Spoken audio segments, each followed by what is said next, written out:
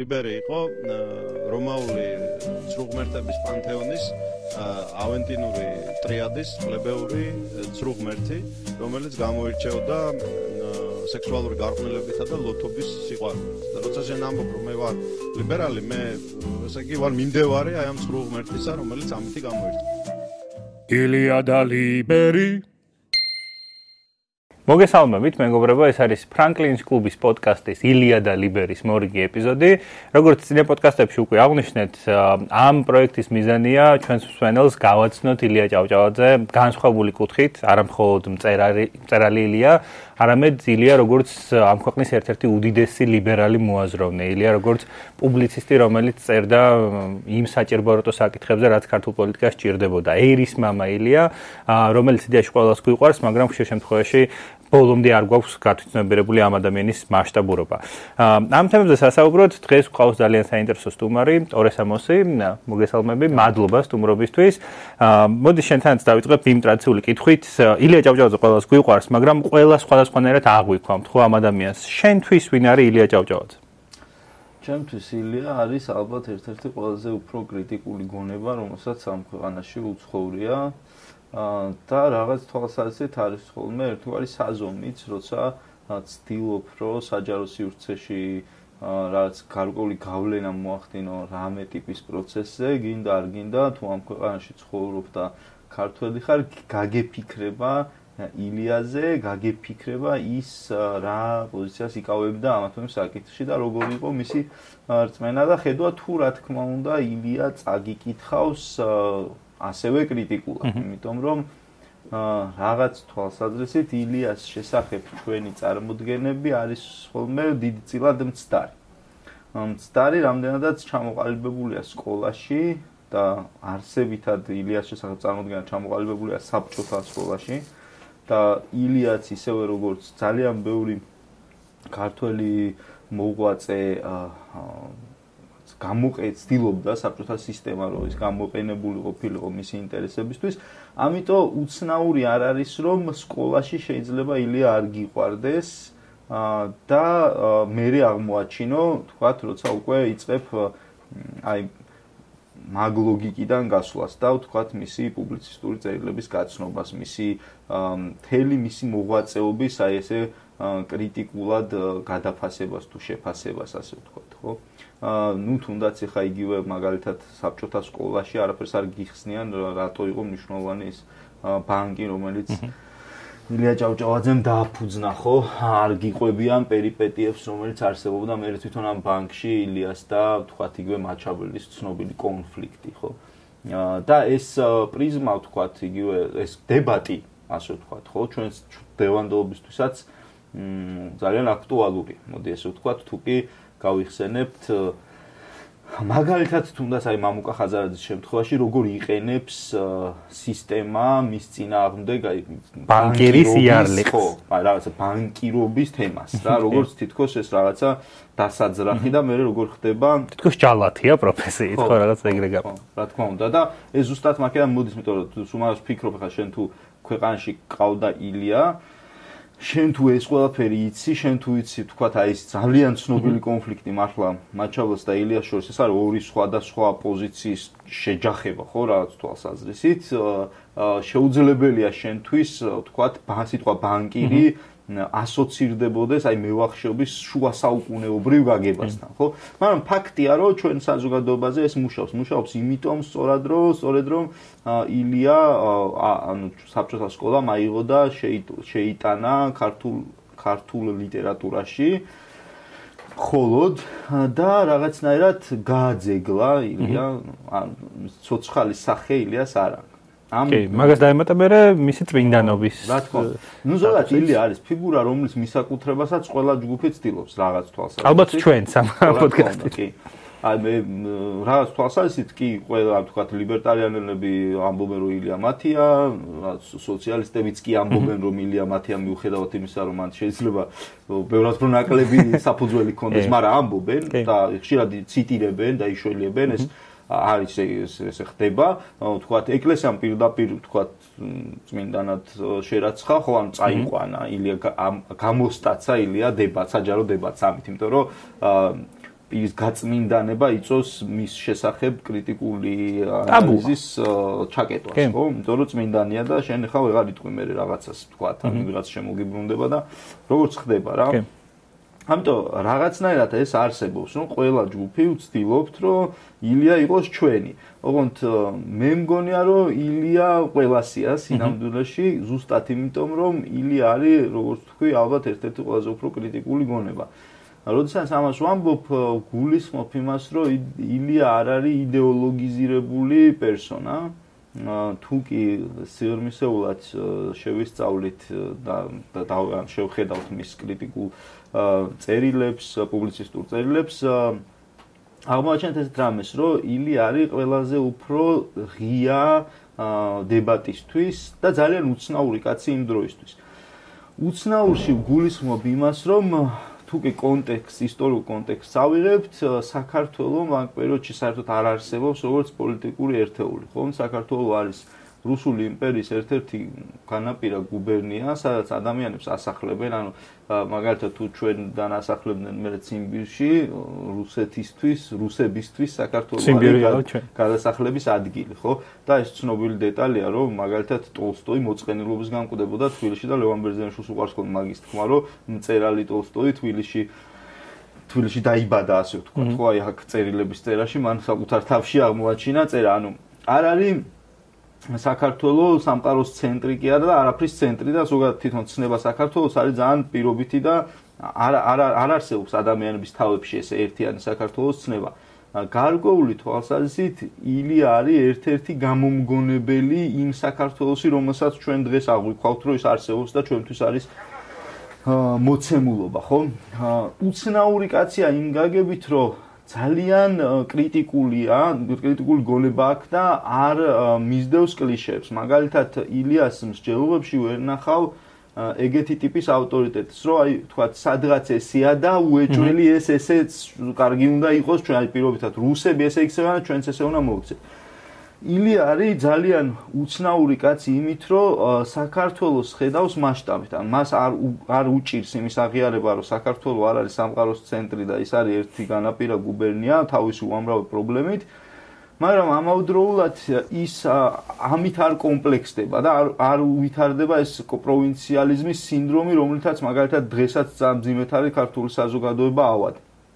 ამიტომ ილია ძნელია მოათავსო რამე კონკრეტული იდეოლოგიის ჩარჩოში. უბრალოდ მაშინ არც ისე ბევრი იდეოლოგია არსებობდა იმისთვის, რომ რაღაცა ტიპის სახელი დაგერქმნა. თუმცა ალბათ უფრო მეტად ლიბერალები მივიკუთვნებთ, უბრალოდ იმიტომ, რომ ვიცით, რომ მასზე მარქსს როგორც მოაზროვნეს დიდი გავლენა არ მოუხდენია და ვთქვათ იგივე თუ სწორად მახსოვს მიზესი აქვს თარგმნილი და კი, ბასტია, ხო, საერთოდ. მიზესი ცოტა რატომ ერი არის? ხო, ბასტია აქვს თარგმნილი და ძალიან უცნაურია, ხო? იმიტომ რომ ეს არის, რა ქვია, ბასტია არ არის, ხო, მაგაშო, ეს არ არის რაღაც ძალიან პოპულარული მოაზროვნე, რომელიც დღესაც კი არა, იმ დროს მithumetes. და იმ დროს მithumetes და ილია პოულობს, ანუ ამჩნევს, ხედავს, რომ ეს კაცი არსებობს, უიღა საინტერესო რაღაც ამბობს და ამას თარგმნის. ძალიან უცნაურია, მოდი პირდაპირ ვთქვათ, ხა ასეთი რამე ახლა ძალიან იშვიათია, რომ ვიღაცა მიპოვოს არა მეინსტრიმ ავტორი სადღაც და გადმოიღოს. და მაგალითად არ გადმოიღოს იგივე უკვე მოგვიანებით მარქსი, რომელიც აბსოლუტურად მეინსტრიმულია, მათ შორის მე უკვე ქართულ პოლიტიკურ სპექტრშიც, ხო? ძალიან გაჯერებულია მარქსით და მარქსის იდეებით და ნუ რა ვიცი, ხა მე-20 საუკუნე თითქმის დასაზღვრა მაგ კაცმა, ხო? მაგრამ ეგეთი კაცია ილია რა, ანუ ილია არ არის მეინსტრიმული. რაც ყველაზე გავრცელებული სტერეოტიპია ილიას შესახებ არის, რომ ილია იყო საყოველთაო სიყვარულის ობიექტი, რაც არის აბსოლუტური ტყუილი. ილია არ ყოფილა და ეს ფაქტებით ვიცით, ხო, რომ ილია არ ყოფილა საყოველთაო სიყვარულის ობიექტი, არანაირი გაგებით. ის იყო ძალიან ხისტი ბუნების, ესეთი ხშირად უხეშობამდე მისული კაცი, რომელსაც ჩვეოდა რაც პირდაპირი თქმა ყველაფრის, მათ შორის მაგის გამოც ყოფილა დუელის პრეტენდენტი არაერთხელ და ერთხელ იყო კიდევაც დუელში და ილია იყო ავკარგიანი კაცი, ესე ეძახიან ხოლმე რა ეგეთ ადამიანებს, ავკარგიანის გულისხმობ იმით, რომ მას შეეძლო ძალიან ეწყენინებინა, ანუ საკმაოდ უხეში ყოფილიყო იმ ადამიანებს მიმართ, ვინც მას არ მოწონდა, ანუ ესე თვლიდა, რომ იყო სტარი თქვა რაღაცაში, მაგრამ ამავდროულად ილია იყო კაცი, რომელიც იწვევდა საყოველთაო პატივისცემას. და ეს მეორე საკითხია, ანუ საყოველთაო სიყვარული და საყოველთაო პატივისცემა ორი სხვადასხვა ამბავია, იმიტომ რომ ადამიანი შეიძლება რადიკალურად არ მოგწონდეს, არ გიყვარდეს, მაგრამ პატივისცემდე და ის ნამდვილად იყო ესეთი პატივსაცემი ადამიანი. თუმცა ახლოსაც ვერ მივიდოდა ის საყოველთაო სიყვარულში, მაგალითად აკაკისთან, რომელიც ხალხის კაცი იყო. აბსოლუტურად, თუ კი აი მაგ პერიოდში ვინმე შეიძლება შევადაროთ როკსტარს, ასე ვთქვათ, ანუ აკაკი იყო აბსოლუტური როკსტარი. აი იმ პერიოდში რომ ეარსება ამ ტერმინს, ვთქვათ და აი რო გადავათამაშოთ რა, ანუ აკაკი ეს იყო აბსოლუტური სახალხო მოვლენა, მისი ლექსებით და მისი ფრაზებით ლაპარაკობდა ხალხი, ეს იყო მისთვის ყველა კარი იყო ღია და მაგალითად იგივე როდესაც იმპერატორი სტუმრობდა თბილისს, აკაკი იყო, ვიცით, და ნუ ეგ ისტორია ვიცით, რომ შეიძლება ეს ლეგენდა ახლა მე ზუსტად არ ვიცი რა ეს ესე იყო თუ არა, მაგრამ არსებობს ეს თქმულება, რომ აკაკი როგორც ყველაზე პოპულარული პოეტი უნდა ყოფილიყო იმპერატორთან მიღებაზე, რადგან მან თქვა უარი და მე ვიღაცას შეასრულებინეს აკაკის როლი, რომ ამიტომ რომ და სხვათა შორის ეგეც ძალიან ნიშანდობლივია, რომ აკაკი იყო გაცილებით უფრო რადიკალური საქართველოს დამოუკიდებლობის იდეასთან. და ილიას მათ შორის ეგეც გამოარჩევს, ანუ ილია არ არის კაცი, რომელიც რაღაცა იდეას დროშად აღმართავს და მერე ხაფუც დაიფარებს და შეასკდება კედელს. ძალიან ჯიუტია, მისთვის რა თქმა უნდა ცხადია ის, რომ ის მოძრაობს მაგ ტრაექტორიით, რომ საქართველოს უნდა იყოს დამოუკიდებელი, თუმცა აბსოლუტურად პრაგმატული კაცია და ამბობს, რომ იმ სიტუაციაში, რომელშიც იმ დროს საქართველოს არსებობს და ეს არ არის მხოლოდ რუსეთის იმპერიის კონტექსტი, აი მაგიტო ამბობ ილია არის კაცი, რომელიც სუად რაც პუბლიცისტურ წერილს ვკითხულობ, აღმოაჩნე, რომ იქ რაღაცა ამერიკაში ეს რაღაცა ესე მოხდა და რაღაცა იქ ირლანდია, იაპონია, ყველაფერი აინტერესებს და ძალიან გლობალურად ხედავს სამყაროს და ამ გლობალურ სამყაროში ხედავს მერე საქართველოს და მის ადგილს და მისი პერსპექტივა არის ესეთი, რომ ამ იმპერიების ეპოქაში საქართველოს როგორც მოცემულობას არ შეუძლია ხისტად და ერთ დღეში ამ მიზანს მიაღწიოს, ამიტომ ის უშვებს, რომ ეს ნაბიჯ გამოიტყუოს, ასე ვთქვათ, რუსული იმპერიიდან და სიმართლე ვთქვათ, ილია არის მასეც მოქმედებს, ანუ ილია მიუხედავად იმისა, რომ პრაქტიკულად ყველა ქართული საქმის უკან რაც მაშინ ხდება შეიძლება დალანდო, თუ პირდაპირ მოწინავე არ არის, სადღაც მაინც იქ ახლოში დადის და ეხმარება პროცესს, მაგრამ ის არის კაცი, რომელიც თქვათ მიდის მოლაპარაკებებზე, როდესაც რამე რთულდება და ურთულეს საკამათო კაცია ფაქტი არის. მაგალითად ცენზორებთანაც კი ილია არის ყველაზე მძიმე არტილერია, რომელიც შეიძლება ესროლო რუსული იმპერიის ცენზურას, ხო? ამიტომ ეს არის ეგეთი კაცი რა არ არის ესე მკვეთრად იდეოლოგიზირებული ჩემთვის. უბრალოდ მაშინ ხო არ არსებობს ახლა მაგალითად მწვანეთა მოძრაობა არ არსებობს რა. თუმცა იმ პარადიგმაში რაღაცა ეს მშობლების თაობა უფრო კონსერვატორულად უხდება და რაც ახსენე ეს კრიტიკული ფიქრი ილიას ჩემი გააზრებით ილიასი ლიბერალური იმ კუთხით არის, რომ სტატუს კვოს არ ეთანხმება, უნდა ცვლილება, ხო რაღაცა ოქროს ჯაჭვის ჯობს თავისუფლება ნარატივს არ მიყვება და გეუბნება, რომ რაღაც მოძრაობა გვჭირდება. და ეს იწვევს ალბათ მერე იმას, რომ თავის დროზე დიდად არ უყვარდათ, ხო? არავის არ სიამოვნებს იმის კრიტიკის მოსმენა, განსაკუთრებით იმდროინდელ ქართველს და აი მაგ ნაწილში როგორ ხედავ ეს გამოფხიზლების როლი რა იყო, ან კრიტიკის ეს კრიტიკა ხო თვითკრიტიკაც იყო, თვითონაც მოიაზრება ამ საზოგადოების ნაწილად, ხო, მათ შორის იმ თავადების ნაწილადაც, მაგრამ შემოაქვს კრიტიკა, მათ შორის რითი იწყებს, ხო, ეს პირველივე წერილი ცნობილი თავადის რევაშალვას წერის თავის კოზლოვის თარგმანის კრიტიკა. რატო კოზლოვი, რანაირი ენით რამე გეთარგმნა დასავლეთის ან ან რატო ეს პერსონაჟი რომელიც ბედს შეეგუა და არაფერს არ ცვლის, ხო? აი ბევრ ელემენტში ლიტერატურაში კაფიოთ იკვეთება, თუნდაც მისი ეს ხედვა. შენ ალბათ ამ ყველაფერს კიდევ უფრო ხედავ გამომდინარე იქიდან, რომ უფრო შენი დარგია ეს ყველაფერი. აი მანდ რაში ხედავ მთავარ აზრს ილიას კრიტიკული აზროვნების. ნუ მარტივად რომ წარმოვიდგინოთ კაცი რომელიც გაბედავს და ბედნიერ ერთს დაწერს, ხო? ანუ არ შეიძლება რომ ყველას უყვარდეს კი არა, უმრავლესობას რომ უყვარდეს. ეს არის ძალიან ცალსახა, ეხლა რომ წარმოვიდგინოთ დღეს რომ ვინმე გაბედოს და რაღაცა მსგავსი რომ ამოგხდეს, თქვა, შეიძლება რავი, აბსოლუტური სიძულვილის ობიექტად იქცევი, ეგ არის ძალიან ბუნებრივი, ხო? ამას ჭირდება გაბედულება, ამას ჭირდება საკუთარ თავში დარწმუნებულობა, რასაც ამბობ ვიცი და რა თქმა უნდა, ეს კრიტიკული ხედვა სამყაროსი, რაც გამორიცხავს ფანატიკურობას.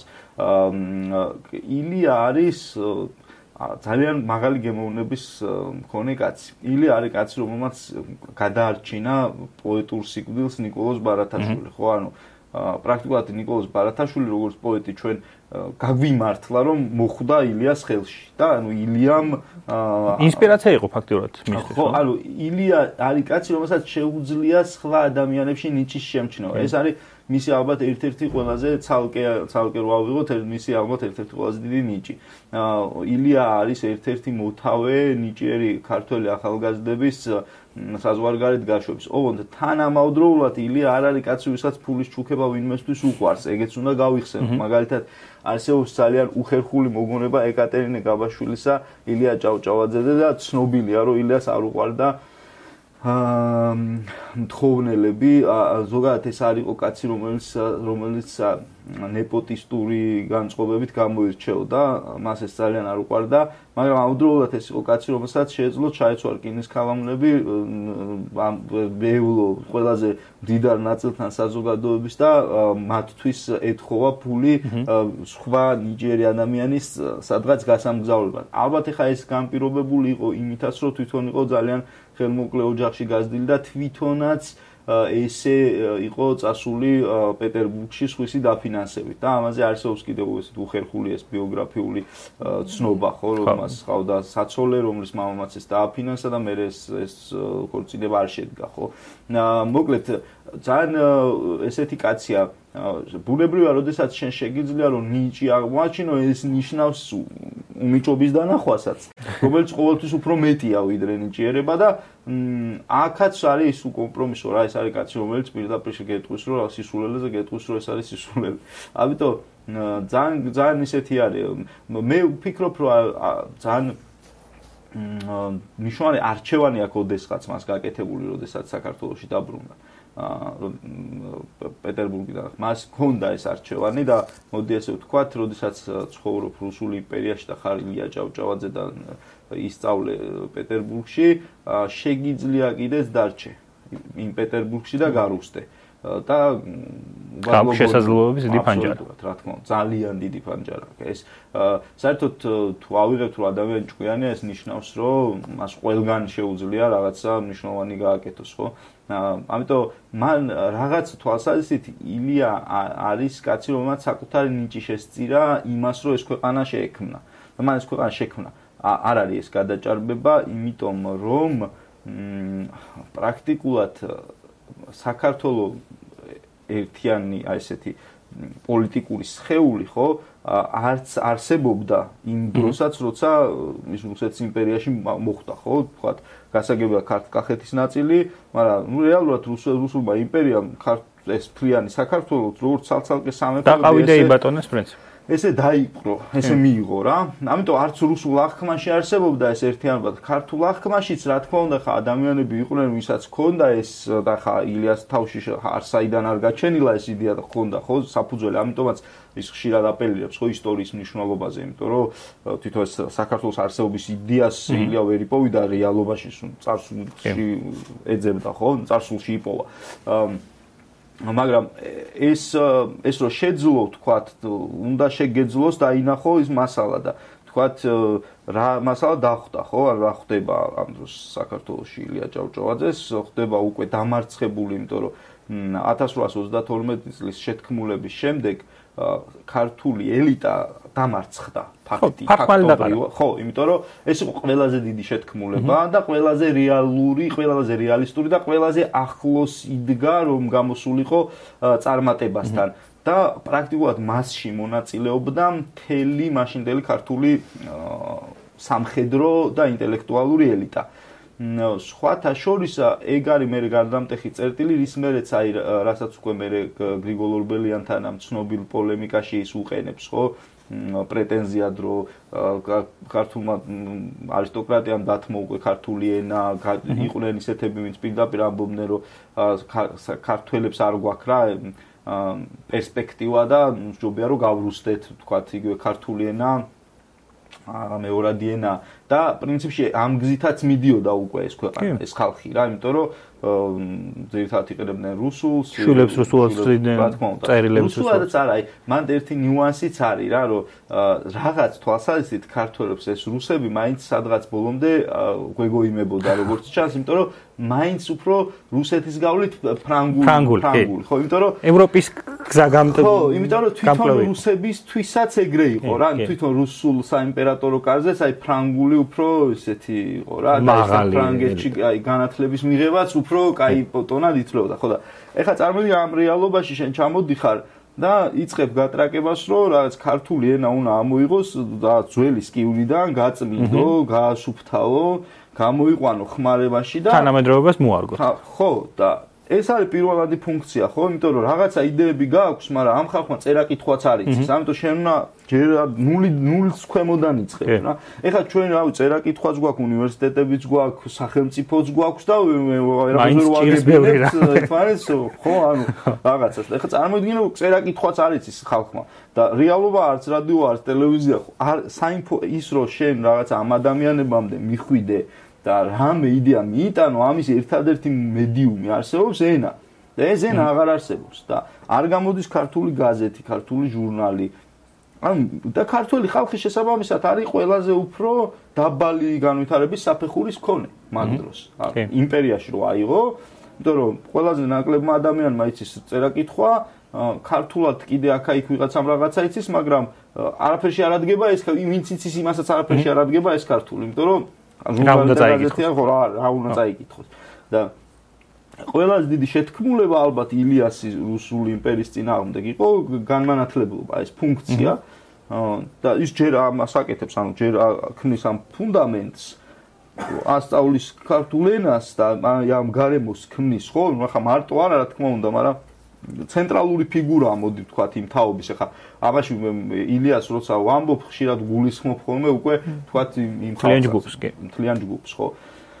ხო და პრაქტიკულად აი ესე იგონებს ეს კაცი ერის იდეას კი, ქართულ ენას ქმნის აი მთავარ გამაერთიანებელ ინსტრუმენტად რა. ამას იყენებს ძალიან კარგად. თუმცა ეხა ეს უნდა შევხედოთ, მე ესე უყურებ, რომ ეხა ილიას შეძლო ეს ყველაფერი არ გაიგეთებინა. რავი, არაჩვეულებრივად შეძლო, რომ რავი, დარჩენილიყო ამ ბოლო მართლა წასულიყო კიდევ უფრო შორს თქვათ.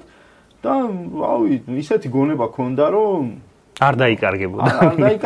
არა თუ არ დაიკარგებოდა, შეიძლებოდა ძალიან ისეთი კარგი გარუსებული მწერალი გამხდარიყო, რომელიც ან კარგ ტექსტებს დაწერდა, ხომ ის პოტენციალი ჩანს ლიტერატურაში. თუმცა ლიტერატურაც მგონია რომ სხერპლად გაიღო რა. იმიტომ რომ ლიტერატურასაც ილია იყენებდა მესიჯებად. ლიტერატურა აღარ იყო მისთვის თავარი ფოკუსი რა, ითქვათ, იმიტომ რომ მწერლისთვის მაინც თავარი არის თვითონ ლიტერატურული ტექსტი. კარგი მწერლისთვის და ხა თუ ჩვენ საუბრობთ, როცა იქმნება დიდი ლიტერატურა, ხო? ილიასთვის არ არის ლიტერატურა მთავარი ამბავი, ლიტერატურა არის მედიუმი, რომელთაც ის ადამიანს ელაპარაკება. ხა რო ავიღოთ მისი ლექსები, მაგალითად ეს არის არა იმდენად პოეზია, რამდენადაც გარითმული მესიჯები, რომლითაც მე ხალხმა უნდა, იმიტომ რომ გარითმულ მესიჯებს ხალხი უფრო მარტივად სწავლობს, ხო?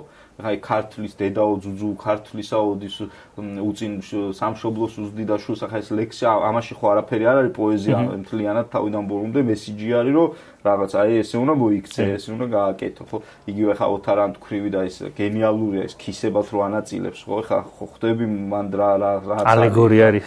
ალეგორია რა, აი პირდაპირ რომ ასე, იმიტომ რომ უყურებს ამ ხალხს და ხალხი ვერ ანაწილებს ხარჯებს, არ აქვს ეს ეკონომიკური ცოდნა კი არა, რამე პატარა უნარებიც კი და უწერს რომ აი რე ხა ერთი დიქისა ამას ჩაყარე, მე ამას ჩაყარე, მე ეს და ესე და ხარჯი ეს, ანუ პირდაპირ იყენებს მხატვრულ ტექსტს იმისთვის, რომ რაღაცა კონკრეტული ცოდნა გასცეს. ამიტომ და ეს არ არის კაცი, რომელიც ამას ახლა შემთხვევით აკეთებს, ხო? ეს არის კაცი, რომელიც ძალიან მიზანმიმართულად იცის რასაც აკეთებს და ეს მისი მთელი ცხოვრება და მუშაობა არის რაღაცა ერთიანი ეს წყობრის სვლა, აი მიზნისკენ. რომელთანაც არ არის ესეთი რადიკალური, როგორც და ემოციური, როგორც ვთქვათ, შეიძლება ერთი შეხედვით ჩანდეს რა. კი. და მანდაც საკმაოდ დიდ გზას გადის, ხო? გადის ბევრი დაბრკოლებით ახსავს ეგზას. არ იყო ეს პროცესი მარტივი, ხა. ეს ადამიანი ერთდროულად ამ ქვეყანაში წერა-კითხვას ასწავლის ხალხს, ამავდროულად ბანკს ხსნის, რომ მერე ვიღაცას ფინანსებზე წვდომა ჰქონდეს, ჟურნალ-გაზეთებს გამოსცემს, რომელშიც იგივე ბასტიას ან სხვა ცნობილ მოაზროვნეებს თარგმნის და აცნობს რა ხდება ამერიკაში, ირლანდიაში, იაპონიაში. ბევრ სფეროში მოღვაწეობს, ხო? ამ ყველაფერს თან აკეთებს რუსეთის იმპერიაში, როცა მარტივი არ არის, ანუ როგორ თუ მიხვდა იმპერატორი ან რაღაცა რუსული ესტაბლიშმენტი, რომ ნელ-ნელა საფუძველს ამზადებს ერისთვის, ცხადია იქვე ჩაახშობენ მის მოქმედებას და შეფარულად აკეთებს, ხო? რაშიც მგონია, რომ ჯერ კიდევ ვერ ვიაზრებთ ამ ადამიანის სიდიადეს და ასევე ახსენე, რომ კაცრად იდეოლოგიზებული არ იყო და ჩემთვის ეს ჩანს ილიას ყველაზე ამ ცნობილ ტრიადაში მამული ენას არწმუნება, ხო, რომელიც ბევრ ქალაქში გვიწერია ცენტრალურ მოედნებზე, ყველა მიცის, მაგრამ მე ილიას რაც ვუყურებ, მგონია რომ ნელ-ნელა ეს არ მგონია რომ მისი ცხოვრებისეული მოტო იყო, რომელსაც ბრმად მიყვება, იგივე ამ მამულიანას არწმუნებაში ისტორია დაიკავა მე ნელ-ნელა როლი, ხო, იგივე აჭარის ფაქტორი თან შემდეგ და შენთვის რა არის ილიას ეს დევიზი, მოტო, თუნდაც ეს ან სხვაგან ხوار ხედავ ამის კრიტიკულობაში რაიმეს. ეს კონტექსტები უნდა ავიღოთ, რა მამულიანას არწმუნება ილიასთვის არ ყოფილა ტრაფარიტი, ეს იყო რაც კონკრეტული პუბლიცისტური წერის თუ სწორად მახსოვს ნაწილი. სადაც თემა ეხებოდა აბსოლუტურად სხვა რაღაცას, აბსოლუტურად სხვა მსჯელობის ნაწილი იყო. უბრალოდ ეს მამულიანას არწმუნება მე უკვე ეროვნული მოძრაობის დროს ასე ამოიგრიჯა და გატრაფარეტდა, ასე ვთქვათ, ხო?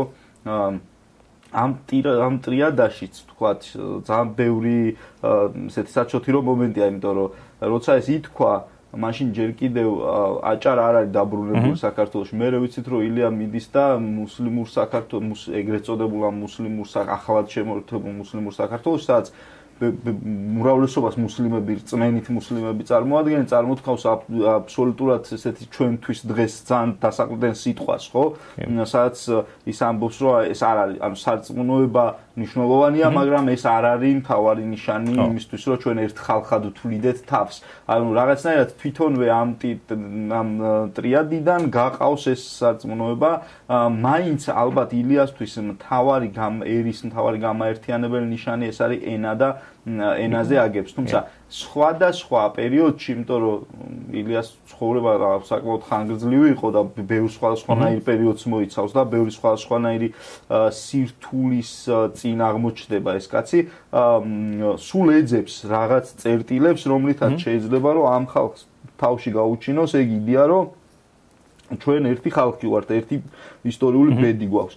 ერის დაბადება როგორც ასეთი, ხო, სხვანაირად შეუძლებელი რაღაცას უნდა ჩამოეკიდო, იმიტომ რომ ერი არ არის მოცემულობა, რაც ბუნებაში ვერ იპოვი, ხო, ამას ან რაღაცამ უნდა გააერთიანოს ეს ხალხი და ახლა ვინც საქართველოს ისტორია მეტნაკლებად იცის, ახლა ყველამ ვიცით, რომ საქართველოს დამოუკიდებლობა არის გაცილებით უფრო დამოუკიდებლობა მეთქი, ანუ ერთიანი საქართველოს ცნება და ქართველებს თავში არის ძალიან პატარა ხნის მთელი ისტორიასთან შეფარდებით, რაც ვარსებობთ.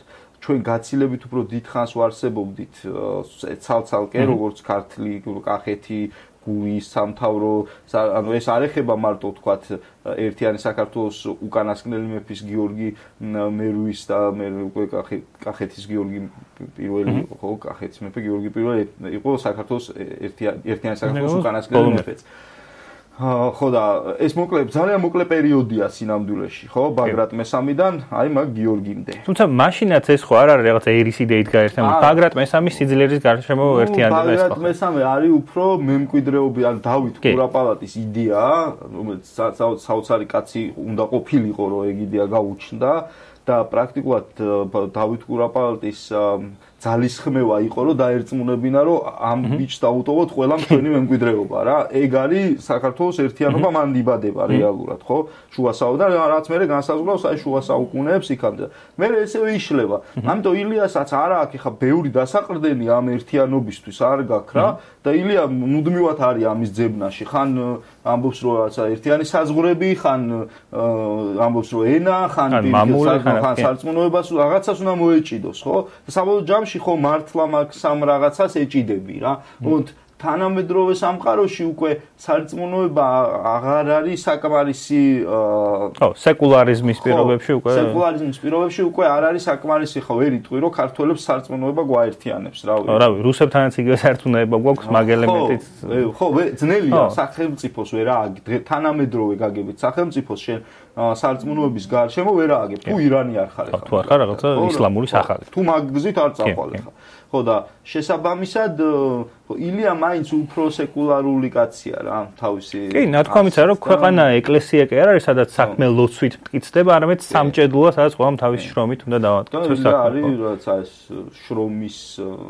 შრომის კაცია რა შრომის ჯერა კი რაც მე ცუდად იყენებს საბჭოთა კავშირი და შრომელ გმირად გვიხატავს ხო ხო თუმცა აბსოლუტურად რადიკალურად განსხვავებულ პრიზმაში ხედავს ეს შრომას და ზუსტად ეგ კამათია ხო მე ბანკში რომ რაღაც ვაპატიოთ და რაც ვაპატიოთ ხა გავიგე ხო რაღაცა ვერ ქნა ისე მაგრამ ხეისაც სად წავა ხო ვაპატი ხო სხვათა შორის ილია ძალიან საძულველი ფიგურა იქნებოდა ამ გაგებით თანამედროვე საქართველოში რა და ნუ მიტყოდნენ რომ აი ეს გაგძარცვა ხალხს მინები წაართვა ყველაფერი შეგიძლია მიუსადაგო რასაც ხა პირობითად თუ ამ კი არ ვაპარალელებ მაგრამ აი რა პრეტენზიებითაც ხა გესმის ხოლმე ხაზარაძის წინააღმდეგ ჭალებში კომპრომატები რასაც კომპრომატებად ეძახიან ყველაფერი შეგიძლია მიემართებოდეს ილია ჭავჭავაძეს და პირდაპირ ამბობდნენ კიდევ გლეხებს მიწა გაუყიდა წყალს არ ალევინებს რაღაცა ამბობდნენ ნარკვევს ხო მე ეს უკვე ახალი თაობა რაღაცნაირად მანდაც უცნაური ბედი აქვს ხო როცა საქართველოს ჩამოდის და თვითონ არის ახალი თაობა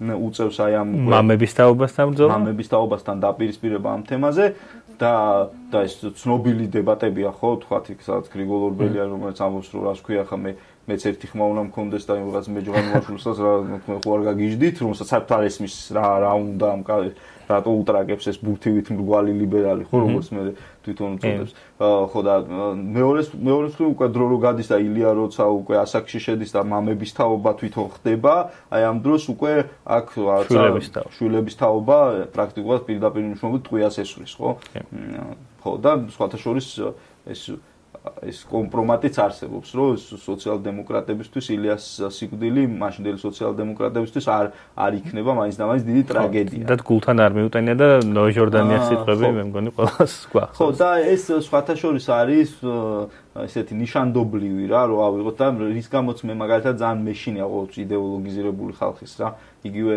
ხა შეგვიძლია გავავლოთ კახაბენდუქის სიკვდილთან და იმ რეაქციებთან რომელიც მაშინ მე მემარცხენე ჯგუფებს ჰქონდათ ხო რაც ყოველთვის არასასიამოვნოა რა ეგ არის ზუსტად რაც ილია არ არის ეგ ფანატიზმი ხა დარწმუნებული ვარ რომ ილიას არასოდეს არ ამოუვიდო და ეგ სიტყვები ვიღაცის მიმართ ვინც შეიძლება და მოეკლათ მაგიტომ ამბობ ილია არ არის ეგ გონება რომელიც არის ჩაებღაუჭება რაღაცა იდეას და ამ იდეის ტყვეობაში აღმოჩნდება რა ის იბატონ, ძალიან დიდი მადლობა, ძალიან საინტერესო იყო შენი პერსპექტივა და ახსენე რომ ილია იყო კრიტიკული გონება და ვისურვებდი რომ ჩვენც კრიტიკულად ვუყურებდეთ ამ ყველაფერს, გავცდეთ ამ ხაც ტრაფარეთს, როგორც ვახსენეთ. თვითონ ეს კაცი არ უყურებდა საკუთარ ნააზრევს ასე, თვითონაც იაზრებდა ბევრ ამას, ჩვენც მგონია რომ თუ გავცდებით ამ რაღაც ხატებს, რომელიც ჯერ საბჭოთა კავშირმა შეგვიქმნა ან მერე სხვა ინსტიტუტებმა, ან რაღაც იდეოლოგიებმა და უბრალოდ დავუკვირდებით რა სწერდა სადღეგრძელოებით კი არ გვეცოდინება, არამედ გავიაზრებთ, მგონია რომ გაცლებით უფრო კარგად დავინახავთ მის იდეადეს, ვნახავთ მის როლს ამერის შექმნაში და მე იმედი მაქვს რომ რაღაცნაირად შევეცდებით რომ ეს გზა გავაგზავნოთ შეძლების დაგვარად. მადლობა კიდევ ერთხელ სტუმარს. მადლობა საინტერესო თემაზე რომ მასაუბრეთ.